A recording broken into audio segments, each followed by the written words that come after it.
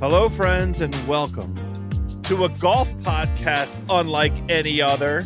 This is Fairway Rollin' on the Ringer Podcast Network. I am your starter, Joe House. Every week on Fairway Rollin', it is myself and our PGA Tour correspondent on the ground, Nathan Hubbard, talking all things professional golf, amateur betting, professional betting, amateur drinking, professional drinking, my birdie buddies. If you want to hit them straight out there, please check out Fairway Rollin' every week. Available on Spotify.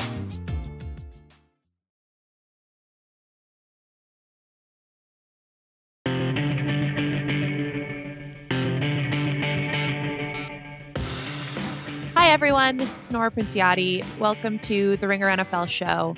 Normally, we would be coming to you with The Island today. That's going to, we're not going to do that. We're going to have an episode about Damar Hamlin, the 24-year-old who suffered cardiac arrest on the field of the Bills-Bengals game on Monday night. I'm here with my colleague, Sheil Kapadia, and Catherine Fitzgerald, who has joined us from the Buffalo News. And we're just going to have a conversation about Damar and what he's going through, what his family's going through, what the Bills are going through, and to some extent what we're all going through after seeing what was the scariest on-field football event, certainly in my consciousness, with the sport, and it is a really hard thing that primarily this young man and his family are going through, but that we all watched. So, Sheil, thank you so much for joining us. And Catherine, especially, I think we're really lucky to have your perspective on the show on Damar, and just as someone who has been with him and knows him and has been with the team and was there on Monday. So thank you so much for being here. And it feels a little strange to ask, but just how are you doing? Yeah, obviously it's been a really weird and rough stretch. Just thinking of Damar and his family so much right now. He's been so great to get to know while I've been covering this team. And I hate that this is how more NFL fans are learning more about who he is as a person. But I think he's a really great dude, and just hopeful there's good news soon. And, glad that people are starting to get to know more about who he is just as a human. Sheil, I know the experience of just watching all of what happened on Monday unfold was tough and scary. How are you doing, and what have the last 36 or so hours, because it's Wednesday afternoon as we're recording this, what's just been your experience of going through this? Yeah, it was, I was thinking back to kind of all the on-field events, and we've all been on beats, and whether you're at practice or a game, we've seen these terrible injuries. I remember early in my career, there was an Eagles defensive tackle who was suffering a seizure on the field, and it was like the scariest thing I had ever seen. In the ambulance coming over, and players are slamming their helmets, and luckily his name was Mike Patterson. He was fine, but I took 15 minutes from when that happened. They resumed practice. And I've never gotten used to that. And you talk to players and coaches about that. And this was obviously a totally different situation. And I feel like in those situations, you always look at the players, and the players always know, and you can tell kind of how are they reacting, kind of gives you the signals to how you should be reacting. So obviously this was something completely different, shocking, jarring, everything. And I'm glad we have Catherine here, because one of the fun things about being on a beat is you actually, these are people. You talk to them every day. You get to know their families. You ask for their parents' phone numbers when you're writing a feature. You ask teammates about them. You have these little nuggets in your brain that happen in the locker room that you never write about, but you're like, oh, that was really funny seeing the way those two interacted. So I think what Catherine said is important. I mean, I'll be honest. I knew Damar Hamlin as a 6th-round pick, as a safety who had to come in and play for Micah Hyde. I didn't know anything about his backstory until the last 72 hours. And you feel kind of bad about that, because you get in that bubble sometimes where you're just look, all right, is this person a good player or a bad player, or how does he affect kind of what I'm going to say on a podcast? And so, no, it's great that we have Catherine here to kind of fill in the backstory, because I think that's been a big part of the last 48 hours or so. Yeah, Sheila, I mean, you mentioned the players sort of always know. And I think what will be a really lasting set of images from what happened were the reactions of the Bills players in particular.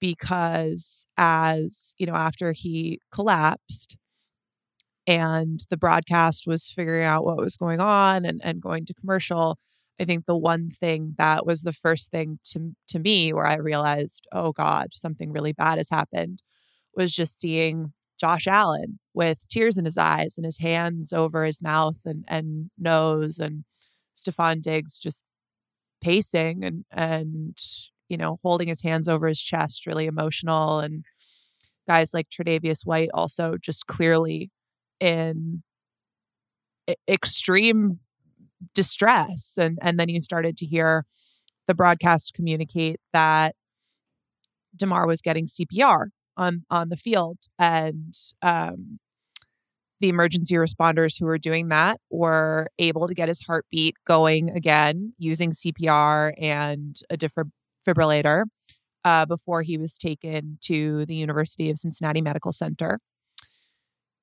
As far as I know, as far as the latest updates that we've gotten from some of Damar's family members, as well as the Bills and the NFL, he is still in critical condition at the hospital.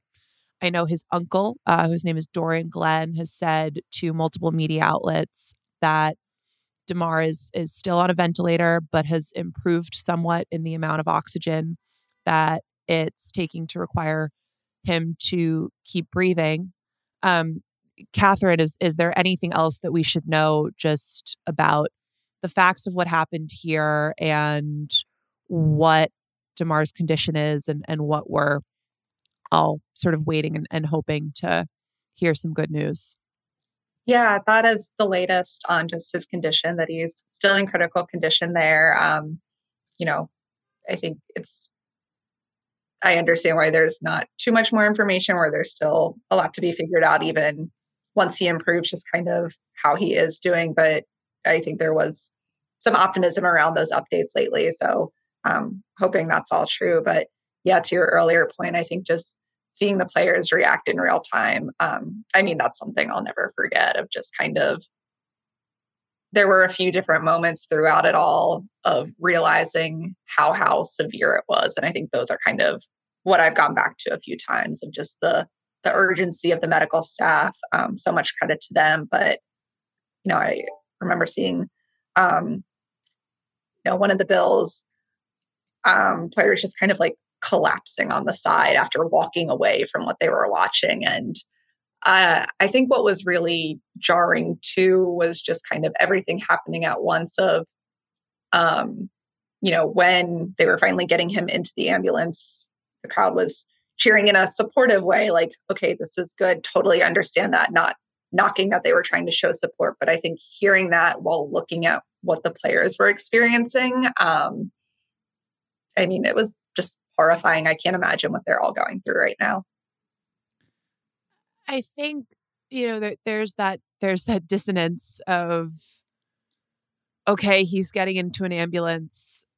That means that he's getting help, and that's a good thing. And maybe that's what prompted cheering, which makes sense. But there is such a dissonance in a lot of this, of the incredible medical care that, if he's able to pull through this, will have saved his life. And also the necessity of having the absolute most extreme prepped version of an ambulance, which is required by the NFL to be waiting in the tunnel in case of something like this happening. The most extreme cardiac equipment has to be in the ambulance that's there to take a player to, or anyone to, a level 1 trauma center, which is, of course, good and right, but also weird. It's a weird thing to think about, that's something that the sport is prepared for. And I think part of what struck me was just a thought running through my head of, I've thought about this happening before. You know, we work in this industry, we think about this sport all the time, and I've had the thought pass through my head many times.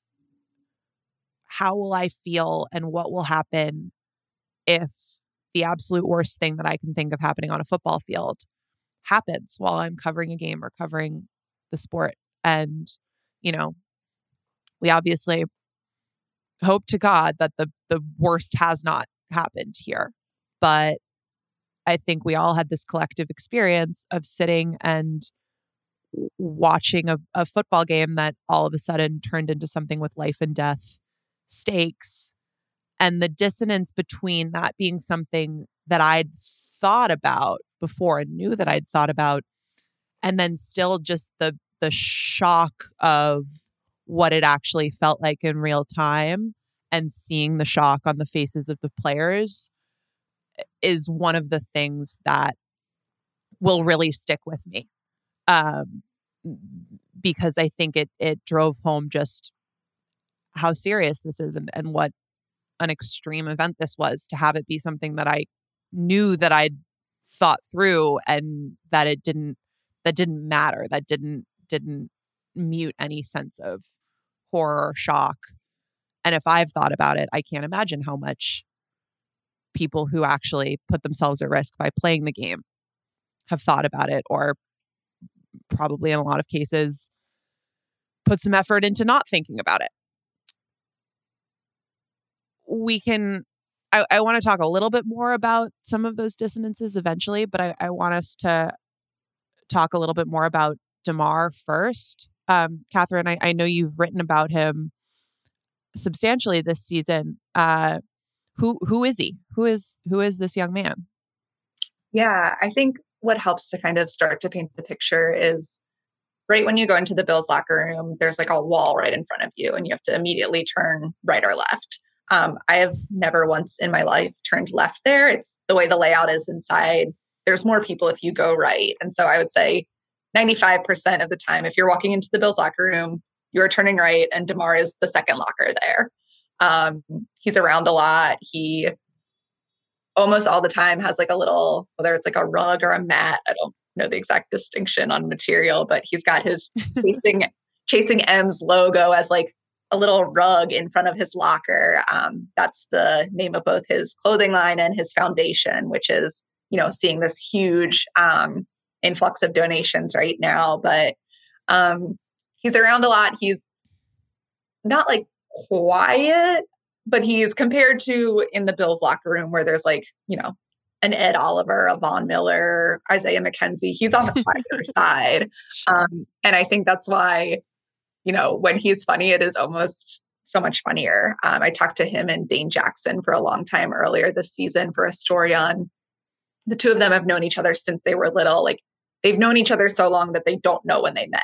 I had asked them both separately, kind of like, oh, when did you first meet him? And they both were like, I've just known him. Like I right. did against each other scrimmaging growing up and trained at the same place before they eventually ended up on the same college team a year apart at University of Pittsburgh. And then now to be in like on the same NFL team, on the same defense in the secondary. I think that part's been so cool, just getting to see that relationship and, you know, just talking to him through that. I remember since they're both from Pittsburgh, talked to him for a while before they were playing the Steelers this year. And, you know, to take a step back first, the interview I had with him happened because I ran out of time getting him in the locker room that week and went up to him Friday, like my last chance to get him for this story that I know I am writing all about him and Dane Jackson and have outside voices. I've learned so much about both these guys. They're great dudes, but I must talk to Damar for this story. Sure. And so I like basically like bounced right over to his locker at the beginning. I was like, hey, like I'm working on this. Can we talk? And he's like, I have to go to treatment. I will be back. And I'm like, okay, like a little stressed. Like because if you're a beat writer, I will be back is a stressful answer to get sometimes because sometimes they don't come back. Yeah. So I'm like, most of the time.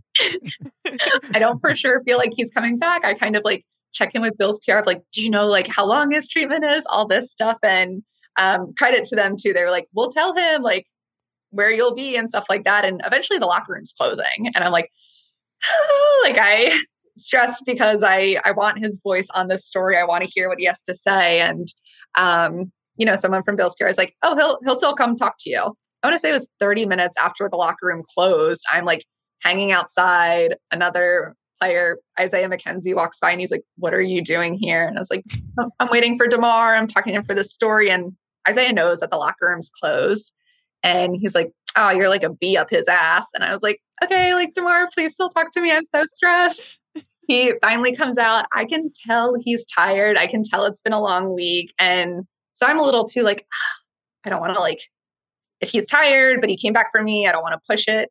Talked for like 15 minutes about all things of like, his relationship with Dane, his family, what Pittsburgh meant to him, the way it shaped him and why he gives back. And, even just to start with the fact that he came 30 minutes after locker room closed to make sure he talked to me, to make sure I got everything I needed.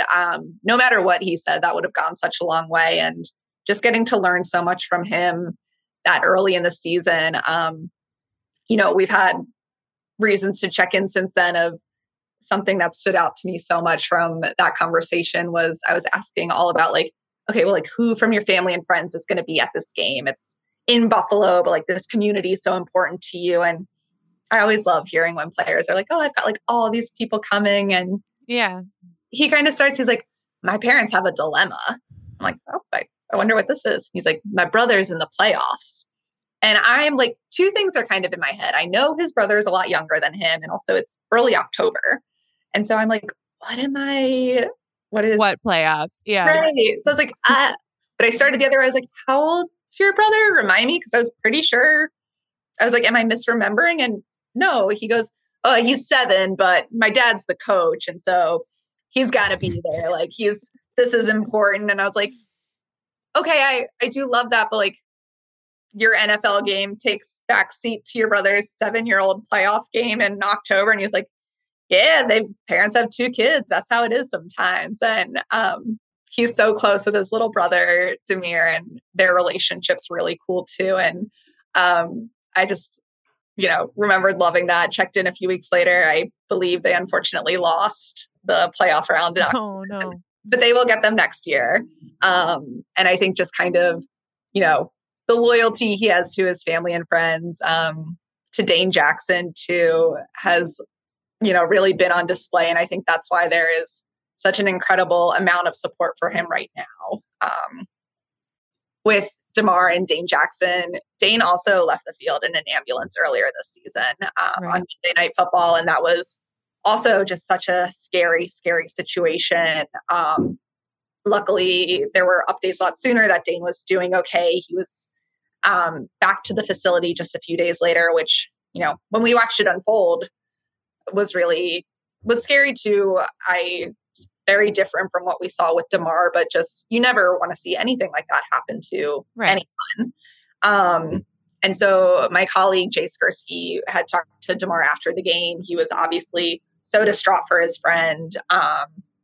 And then, so a few days later, when Dane was back at the facility, not to practice yet, but just to be there, I was talking to different guys around the defense of just, how are you feeling? What does it mean to see your teammate, someone you care so much about, back here? And they're obviously all saying wonderful things about Dane. Of course, he's a great dude too, super beloved there. And I go up to Damar being like, I wonder, he's going to have such a helpful insight here. Like, what is he going to tell me? And so I jump over. I was like, hey, like, just wanted to talk to you. Dane's back today. What was it like seeing him back here? I can't remember exactly what I asked, but the first question to Damar, he kind of goes, yeah, I knew he was back and he was in a good mood because he started bugging me.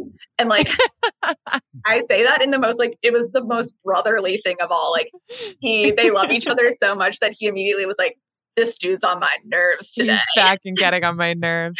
I was like, what? And at some point, I think Dane started kind of like across the locker room, like waving and chirping at us. And he was like, yeah, it's just like that. And I was, I think just to see those real relationships too, when you love someone so deeply, you're ready to then be like, hey, I'm glad he is doing well. And also he's bugging me today. That is a level of brotherhood that I think is so significant. And that's why, really thinking about Dane this week as well. And just a testament, though, again, to who Damar is and all the ways that he's so tight with these guys on this team, with his family. And, they're all front of mind for me this week, too. Absolutely. It does make you think of, a relationship like Damar's and Dane Jackson's goes back through college where they were teammates, but also to childhood where I think they played against each other in Pittsburgh and ran in overlapping circles. But it just makes you think about these guys, these teammates during a football season. They see each other more than they see their families a lot of the time. And there's, football teams are big and there can be guys on defense who don't know people on offense, but in at least certain pockets of teams, there is an incredible closeness. I know you were busy yesterday trying to get back from Cincinnati, and there's been so much going on and still just so much we don't know about whether or not they have a game to prepare for and how all of that is going to go down. But Catherine, what is your understanding of how the Bills are handling all of this and dealing with all of this? Yeah, I mean, they're hurting, obviously. I think, as we talked about before, just seeing the real-time reaction. I know the Bills have a lot of ways to support their players behind the scenes, kind of like a multi-pronged way of player support, and mental health is, of course, a big part of that. So, I hope guys are comfortable tapping into all those resources this week. Obviously, the league reminded teams of resources for every team, too, because the Bills are the most impacted by this, but it's scary for everyone. You've seen guys taking to social media, just kind of sharing their stuff about Damar. Tyrell Dodson, a linebacker, I remember him tweeting last night just something of, I can't wait for Damar to be back and to see all this support he's gotten. And I think have been really struck by that I think Damar is someone who does a good job of, letting people know he cares about them and vice versa. But I think there is just that reminder this week of kind of like telling people what you need to tell them while you can.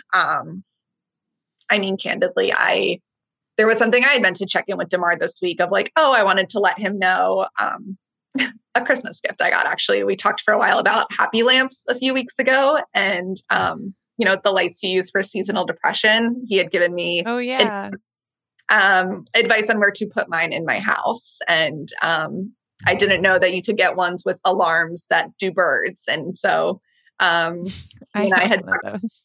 Yeah, really, I think they're really important. And he and I had talked about it for a while, and I had straight up said to him, like, yeah, it feels weird that I'm asking my parents for a light for seasonal depression for Christmas or something like that. And he laughed with me. Like, it was very supportive. And I got one. So I wanted to let him know this week, but then it's like, I'll tell him next week. And I just remember thinking about that during those moments on Monday. And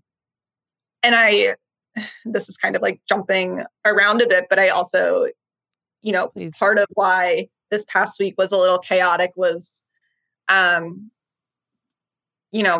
was that snowstorm in Buffalo the snowstorm in Buffalo last week. And I think there's just been a lot happening, not to put all of these things in the same bucket, but just like a lot has happened to Buffalo the last stretch. And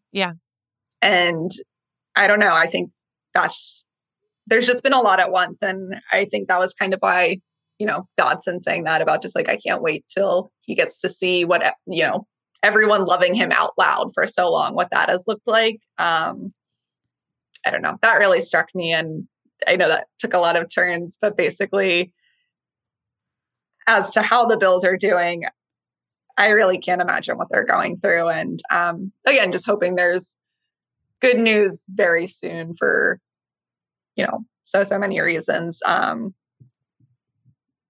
for Damar, first of all, and then just thinking of what these guys are trying to do as they navigate all this. It's hard to imagine. It's really hard to imagine. And I hope, all the league has said is that the game is not being played this week. There are no current changes to the Week 18 schedule. We'll see what happens. I think all that really matters in terms of that is that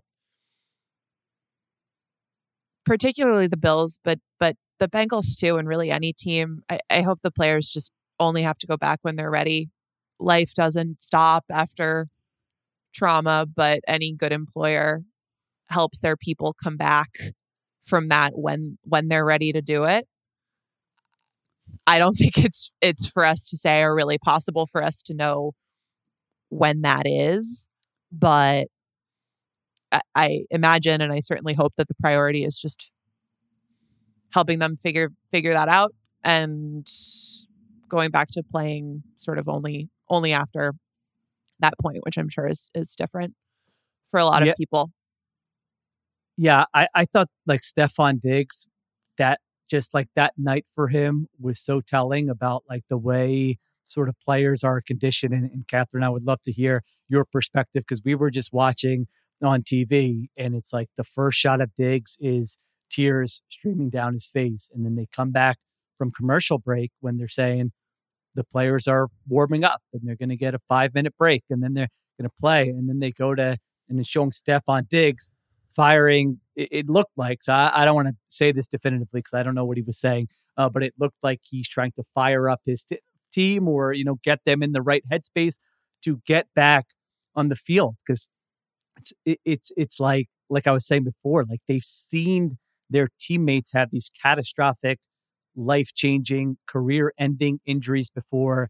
And, you get the thumbs up when I've heard other people say this, and it's so true. You get the thumbs up when they're on the stretcher or on the cart, and that's everyone's okay signal to, all right, everyone clap. And then you can go back to enjoying football and watching the sport and put that to the side and deal with it later. And so to see like Diggs go from one thing to the other, and then obviously, the footage of him going to the hospital afterwards, it just goes to what you were saying, where like it's like there needs to be someone checking in to make sure, like, where is everybody? Is this okay? It's almost like players are conditioned to, if given the opportunity, they're like, let's play, or someone will come up with, hey, so-and-so would have wanted us to play. How much have we heard that? Or, and sometimes it's true. Sometimes it's not true. Not everybody is the same. So I do think that's important. Not only Bills, Bengals, whoever. I mean, there are people on various teams who knew him, people who didn't know him, who were just watching,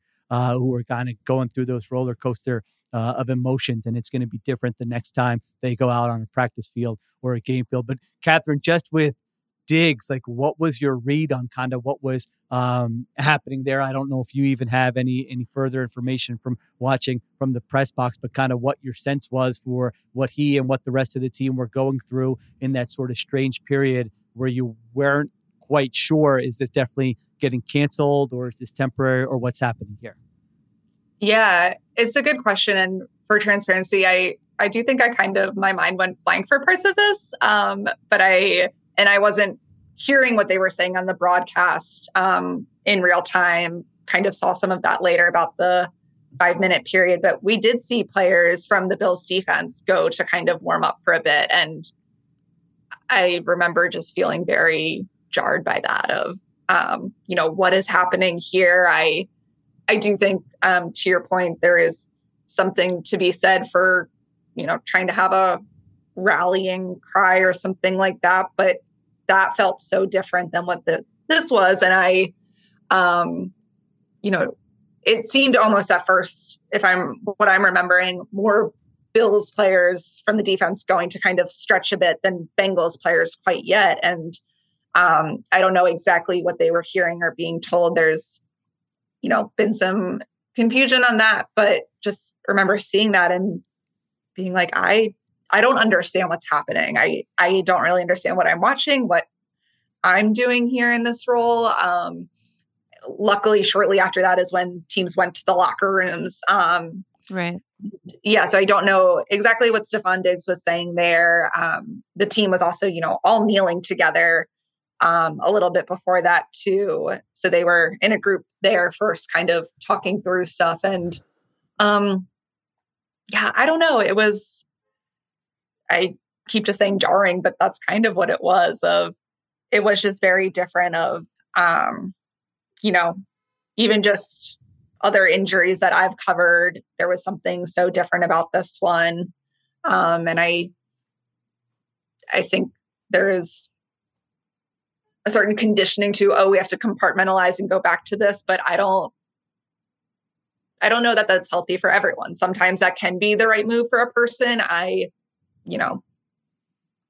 Everyone, a response to something traumatic is going to be different for everyone. Right. And I think that's important too, but that makes it, then when it's an entire team and playing a game, it's very different than just kind of the individual decisions of what do I need to process this here.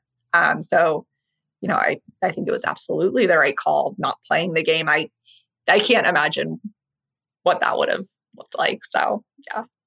Yeah, there is still some confusion about where that idea that there was a 5-minute warm-up period beginning came from. Joe Buck obviously said it on the ESPN broadcast, stated that as fact several times, has since reiterated that their rules analyst, John Perry, got that information from the league.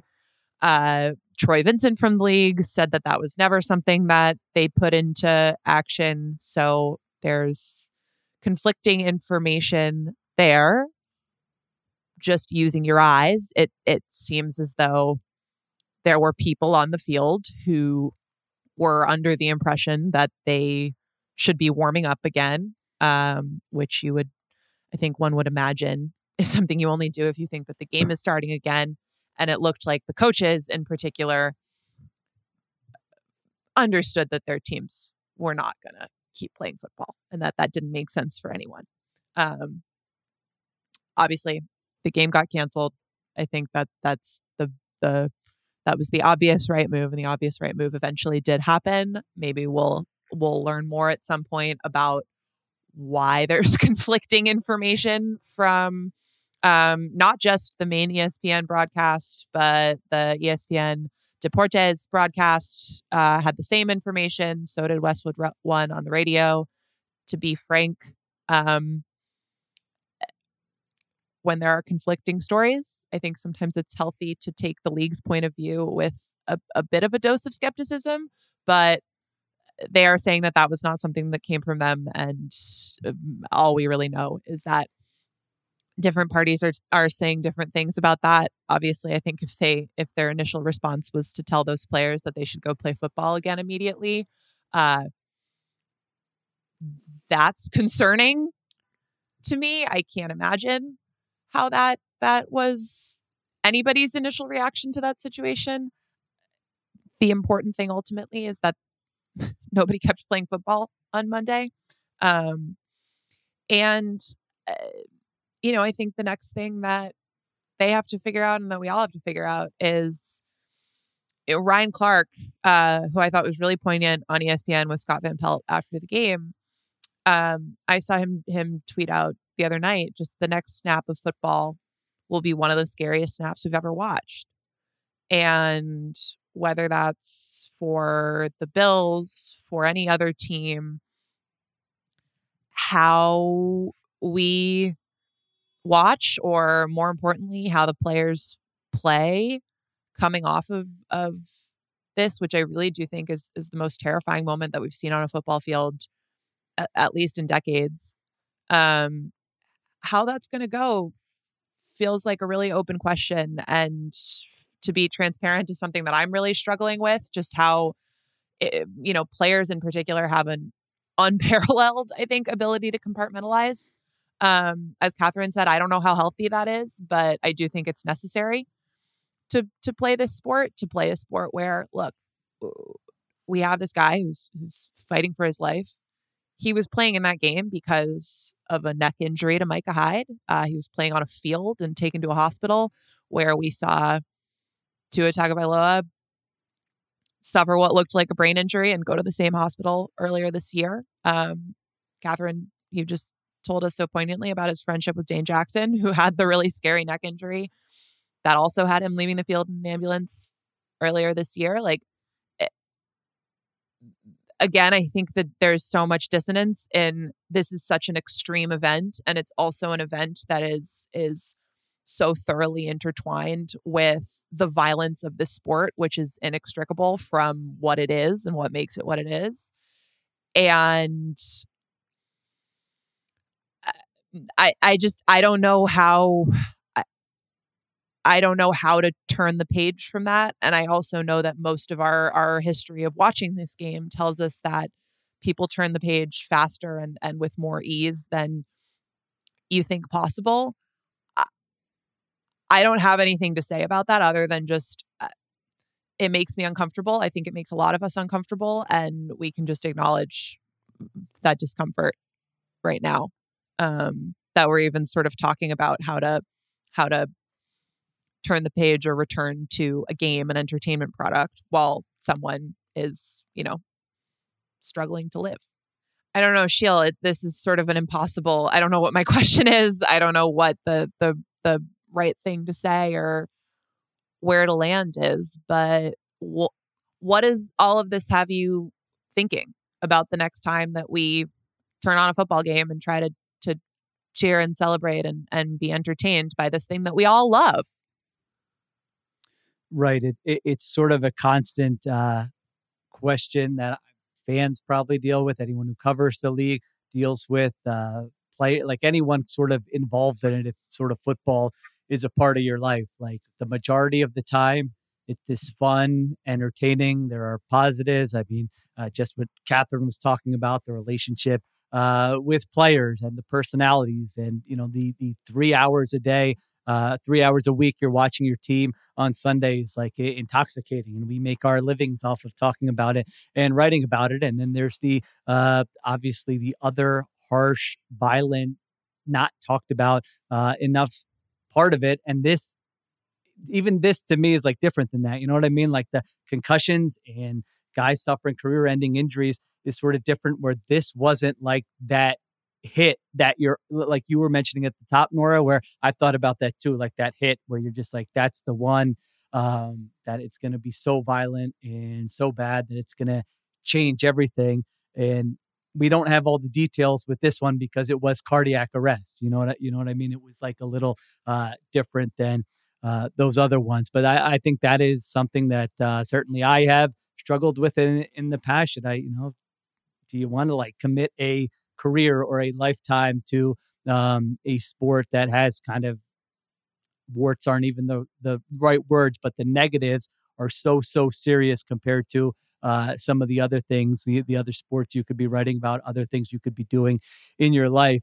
So that is sort of a constant. And I thought Ryan Clark was, like you mentioned, was great about it after the game, just talking about it and saying that, he didn't even think it was possible to die at 24 when he was playing in the NFL. That wasn't even a thought that crossed his mind. And then just thinking of Damar Hamlin's mom, like how many times has she watched him, play a game? So it's tough. It's something everyone's, she goes to the stadium that night excited to watch her son play Monday Night Football. And this is where she is now. So I think it's going to be tough for everybody. There's no right answer. If you're, some people will move on right away, others will not. And I don't have any great closure or conclusion to offer with it. It's just kind of like everything to me is just sort of wait and see mode right now, from one day to the next, 1 hour to the next, hoping that he's okay, hoping that you see a tweet that, things are moving in the right direction. I heard Dominique Foxworth on ESPN talking about this. And I don't, it doesn't offer any sort of neat conclusion. It doesn't offer any sort of real satisfaction. I don't think that exists in this case, but he was saying that it was important to him, as someone who used to be involved in the NFLPA and obviously played and has seen has seen not situations like this, but just has seen catastrophic injuries up close on a football field. And he was saying that it was important to him to use this story to pivot a little bit to some of the player safety issues and how that relates to the NFL's labor issues. And it's not always an easy pivot to make, because I think some people roll their eyes a little bit at, this isn't what this is about right now. It's we should just be thinking about Damar. But I do think it's important to note that this was a moment where we can see that, at least in my view, the risk reward calculus of this sport is off. The discomfort is that I don't know that a risk reward framework for an entertainment product is even right. Like at a certain point, that's just gladiators, but it is a framework that we use to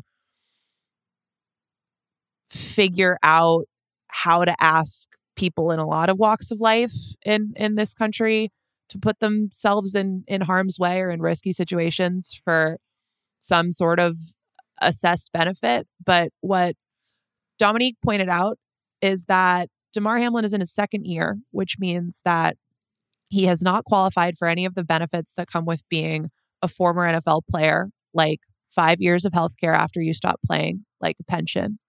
First of all, for any player who plays the sport, I think 5 years is completely inadequate. They should have lifetime healthcare.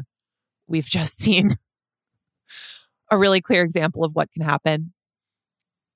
And the idea that you don't earn that just by stepping onto a field where something like this can happen, I don't think makes sense. I don't think any of that makes sense, because now I think in a situation like this where it's high profile and everybody's watching, I cannot imagine.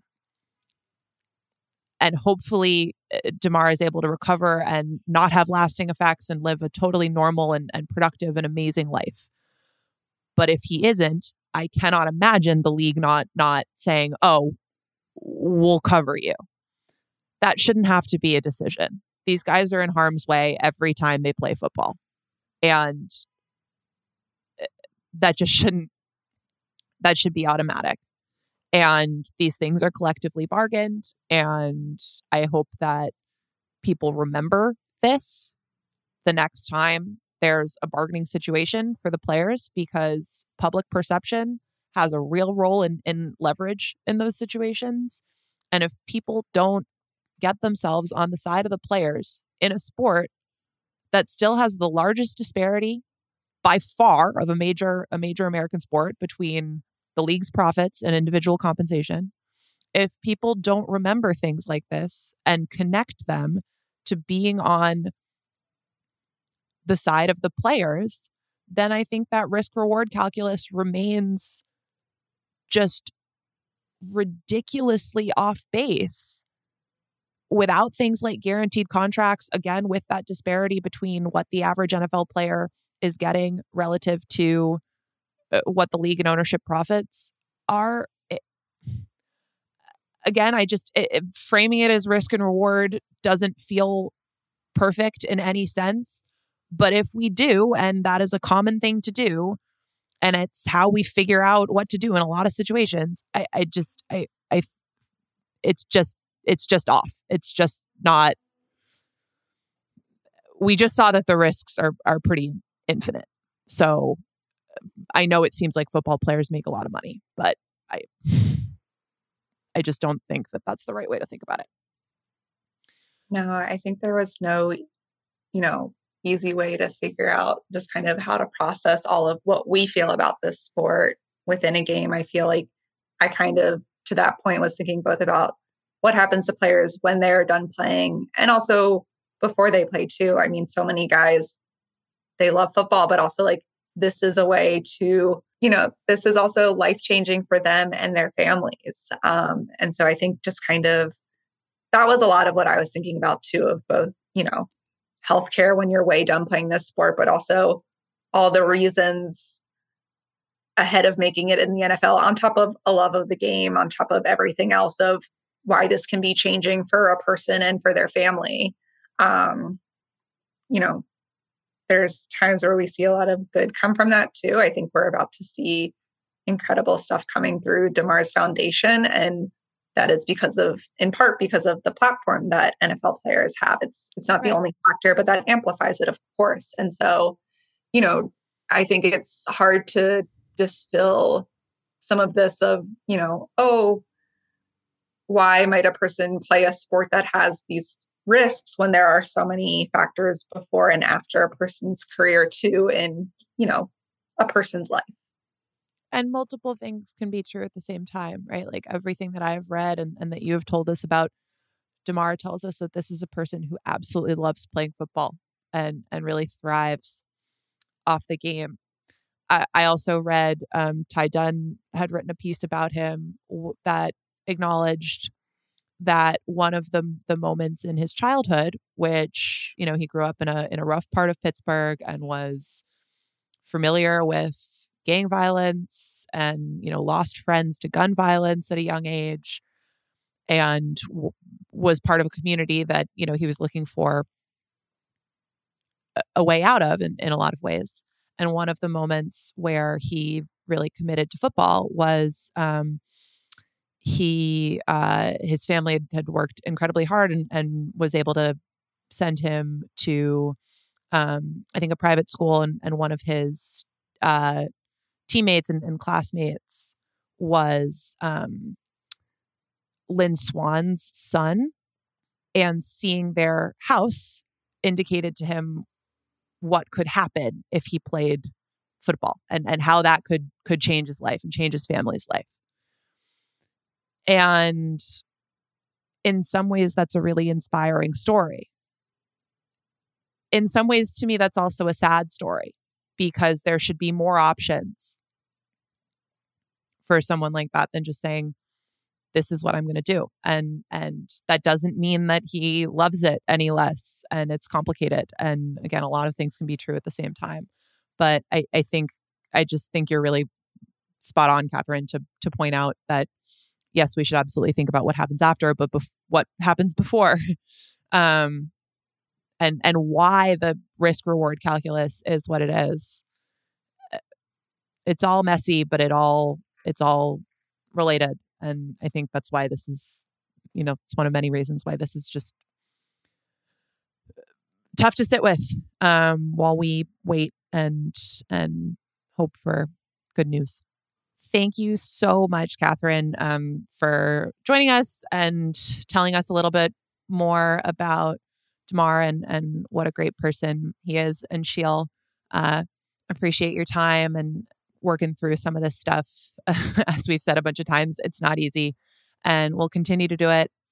Candidly, I think we don't quite know what the upcoming schedule for the show is. We're obviously waiting and hoping and figuring out how the league is going to handle this, how the Bills are going to handle this, how we're going to handle it. But we will obviously keep everybody posted on any developments. And last but certainly not least, we are thinking of you, Damar, thinking of his family, and hoping